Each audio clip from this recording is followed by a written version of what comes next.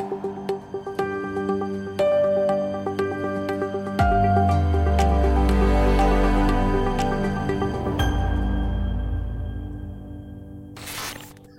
welcome to another Direct Connect here with Archer, where we figure out the content on the fly. In all seriousness, today we're going to talk about internal controls. A lot of conversations in the industry, more so in the last 2-3 years than previous. Leonard, what do you first from internal controls? Where have you been spending your time? What are you seeing in the industry? Sure. Thanks, Mark. Good morning, all, or good afternoon, whatever time, or good evening, depending on when you're watching this. Internal controls are something that we've been encountering a lot with our clients. Probably the question I get asked the most about internal controls is, are they required? How are they being audited? There's been some confusion back and forth insofar as required internal controls programs over the years. Currently, the answer is no, they're not required. I've not heard of any findings related to internal controls specific to the controls themselves, right? But obviously, failure to implement some form of internal controls could lead to compliance issues. Stacy, what are your thoughts? Yeah, I think one of the big challenges that I see utilities have right now is that they're being told to go show us your internal controls, but there's no real framework in our industry in order for them to use some kind of a baseline in order to know that they're on target at all. So I think what utilities often are doing are reacting to an upcoming audit where the auditors are sending them out a survey or a form and saying, hey, tell us what all your internal controls are, and they're scrambling. And that's quite common. Of course, there are the exceptions. There are some utilities that have spent a lot of money and a lot of time on building a real internal controls program, so they're more ready. But I think that's our biggest challenge is how do we educate the utilities on what they need to do? Well, what is an internal control? What does that look like? Is it just a repeat of the SIP standards or the OMP standards and just say, okay, this thing we're doing, that's an internal control?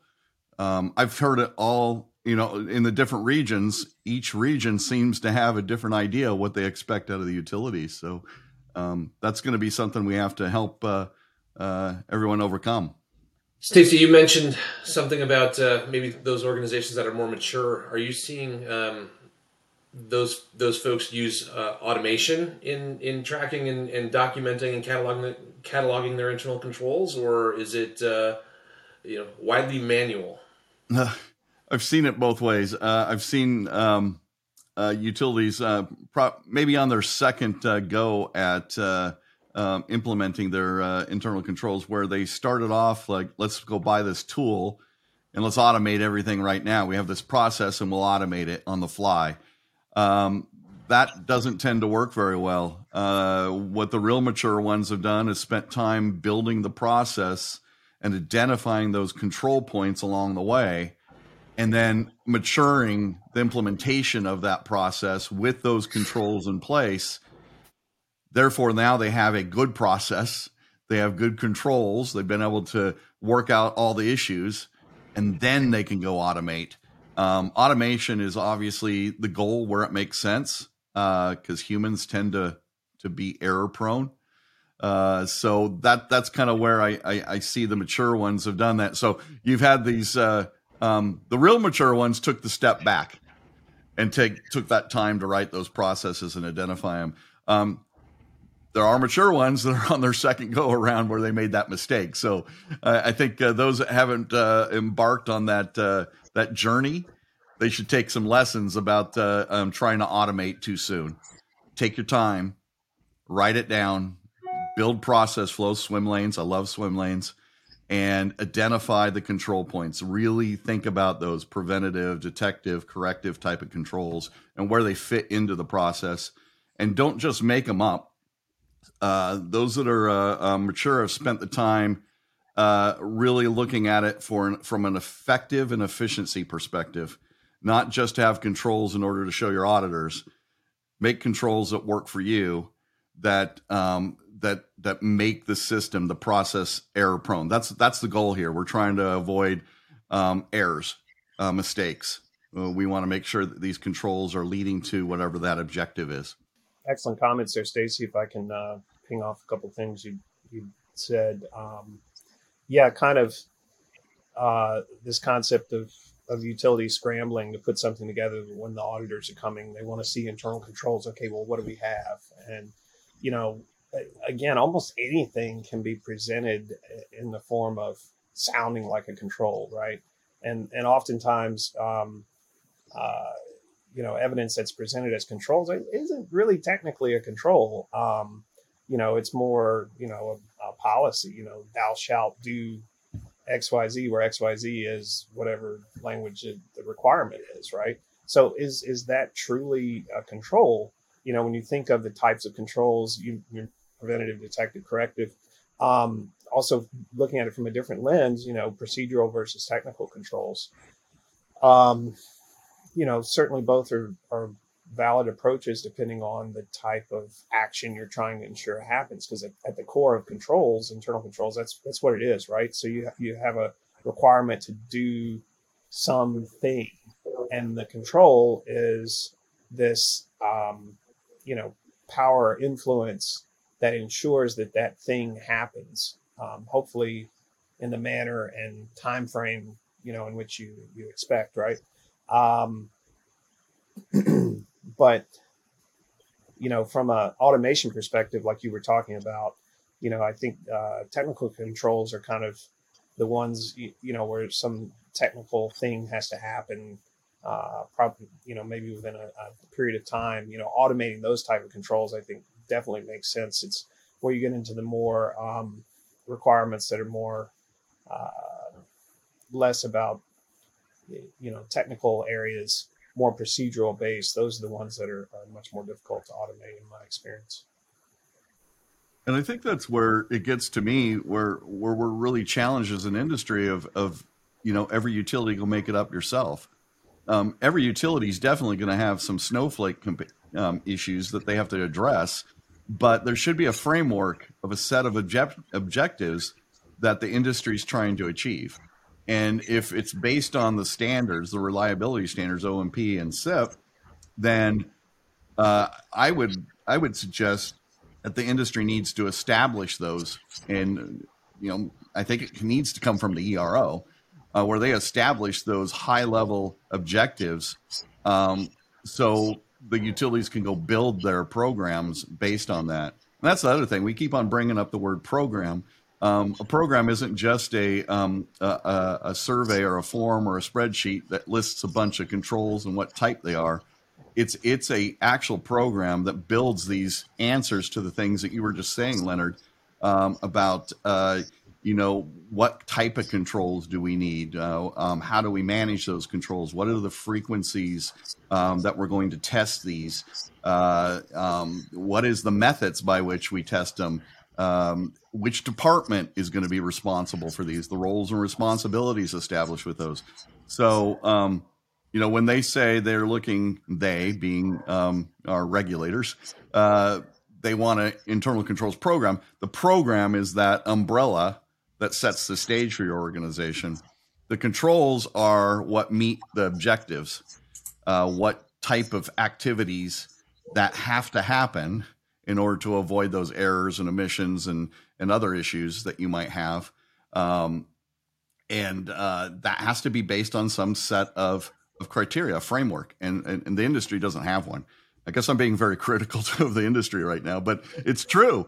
We get to see so many different utilities out there, and we're just seeing them struggle on this. And we struggle because we're usually brought in for audit prep, for a mock audit, and we're seeing that struggle, and it's difficult for us to say, okay, here's the answer to the test, because we don't have that internal knowledge of your organization enough, unless we really build the internal controls program for you, which we do. We can do that for you. Love to do that for you. But the industry just doesn't have that framework, and everybody has an idea where to go. All the regions have an idea where they want to go, and the ERO is kind of silent on it. And the consultants out there, the ones that are trying to help everyone, tend to go back to the drawing board, which could be, let's go to COSO, which is a financial framework. That might not fit. I don't think it does. But anyway, that's kind of the problem that's set out there. And, I wish everyone luck. Do you think, from my seat, Stacy and Leonard, what I've seen is folks are quick to point to the cataloging of their controls and label that their program. Yeah. And I think that's what I was hearing you say, Stacy, a little bit there is you're seeing folks are even, starting to struggle a little bit and put a catalog of their controls together, and then they put that out and say, here's our program. Right. And the catalog is definitely part of a program. I think that's essential.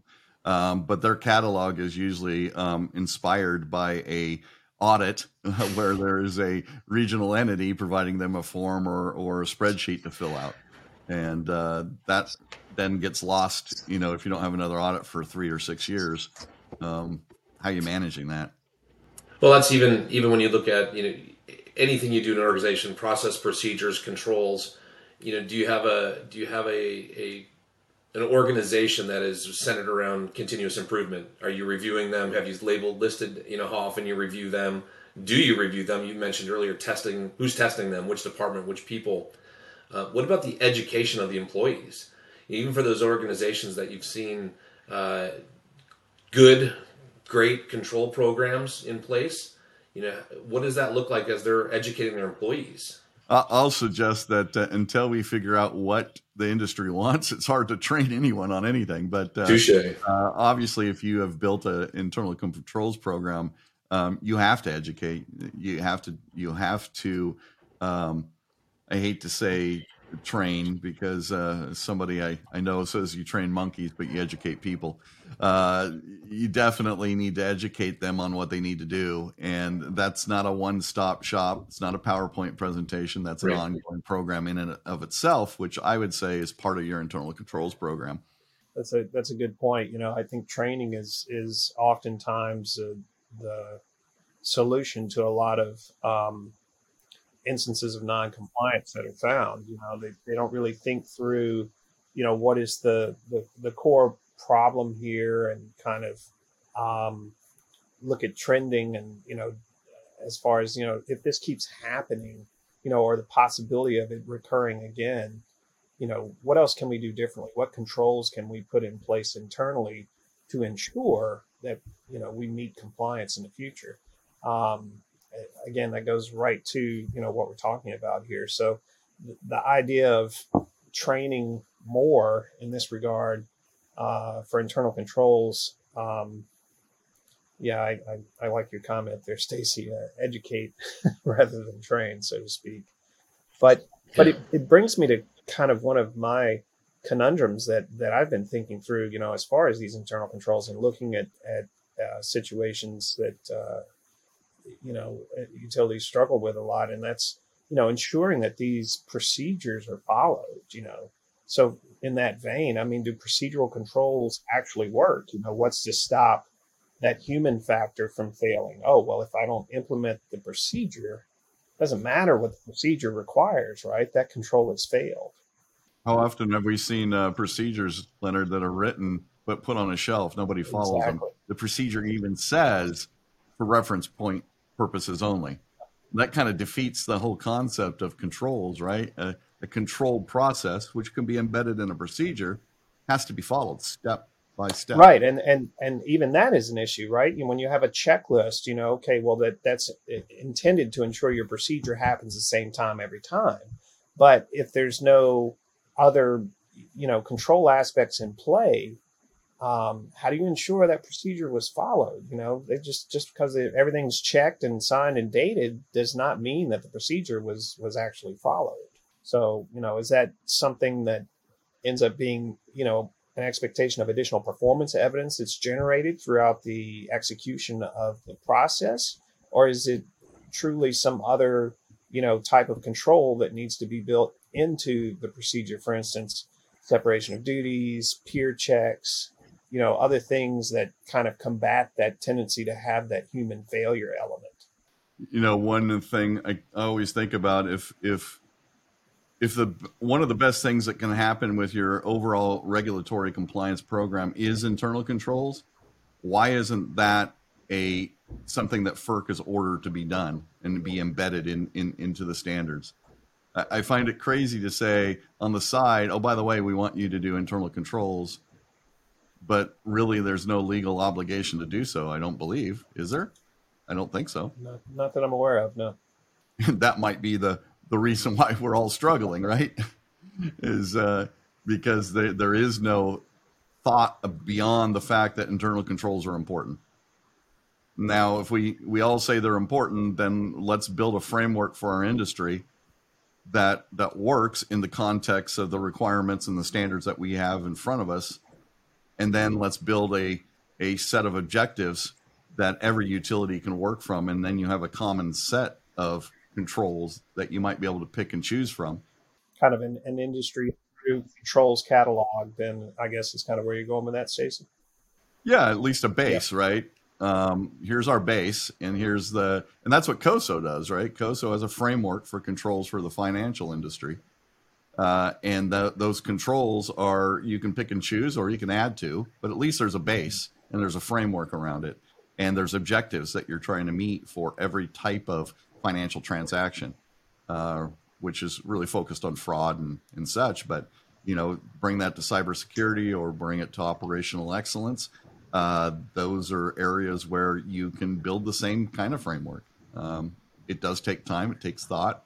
If you're doing it industry-wide, it probably needs to be done by a third party that is non-affiliated with a utility, so there's no preferences there. But that's what the ERO is supposed to be. And again, I'm picking on the ERO, but they're the ones that are out there pushing internal controls and pushing the regional entities to do them. And I feel bad for utilities right now. I think it's a monstrous burden come audit time when you don't have a real obligation to do so. And this is kind of a backhanded way of getting people to build internal controls. And if I were, I guess, a CEO of a mid-sized utility with some legal backing, I would be all over NERC and FERC for, why are you making me do this? And I get it. It's probably got good business value, but, tell me what you really want. That's interesting, but barring any movement or change from ERO, FERC, or otherwise, we talked a little bit about what some clients are doing today. Where would you tell clients to really focus their time and energy around controls? If you had, I don't know, 2 more minutes left in the day today on this recording, to tell them, hey, this is really where you should be focusing. I think the first focus is to get yourself, your team, your company knowledgeable about what internal controls really are. Spend some time really learning what that means. I've heard so many different definitions and explanations out there. And those tend to come from the regional entities, right? I've seen their PowerPoint presentations. I've seen the different courses and responses to utilities about what is an internal control, what does a program look like. They're all different, but go back to the basics. I know the financial industry is very, very mature in this space. Learn what they're doing. Teach yourself, teach your team, teach your organization. I think that's where you need to be right now. Yeah, excellent point, Stacy. From my perspective, again, I think internal controls, regardless of whether they're explicitly required or not at some future point, I think, they're still highly encouraged as a means of, potentially avoiding findings related to non-compliance with the actual requirements, right? And as you're implementing controls, I think performance evidence that is captured as part of that control happening isn't just, busy work to demonstrate internal controls. I think that also applies to demonstrating you're being compliant, right? So as you're implementing controls, I think look for opportunities to improve the quality of the evidence that's being captured of your performance of being in compliant. I think that'll pay dividends, down the road at audit time, potentially, demonstrating compliance where otherwise there might have not been, an opportunity to pass the test, if you will. Yeah, Leonard, I think that's a great point. Despite my negativity about the controls, it's definitely a positive thing. I mean, you really need to do them, and there's business value to do so. You can definitely make your organization stand out in a positive way, and opportunities for growth within your entire organization is possible with good internal controls. And instead of spending time fighting fires, you're now spending time improving your processes and efficiency and effectiveness. And that's what you want to do from a business perspective. You don't want to spend all your time doing self-reports, dealing with issues regarding failures or possible failures. So that's the value of doing these. I am big on internal controls, but I'm big on doing them right. And spending the time, and they do cost. There's no doubt about it. There is a upfront cost, but the back end is an enormous amount of savings and enormous amount of good business value. Well, Leonard, Stacy, thank you guys very much for joining us on Direct Connect here at Archer. Appreciate your time and look forward to the next topics. Doggone it, I had another 3 hours prepared. you keep right on talking, and we'll see who stays tuned in. Gentlemen, thank you. All right. Thanks, everyone. Thank you, Mark. Appreciate it. Not only is Direct Connect available to listen to, you can also watch each episode on our YouTube channel at youtube.com/Archer News Network. If you're interested in who we are and what we do, head on over to our website at archerint.com. That's archerint.com.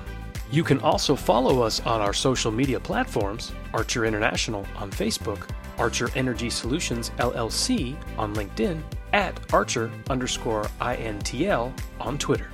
Thanks for listening, and check back every other week for brand new episodes.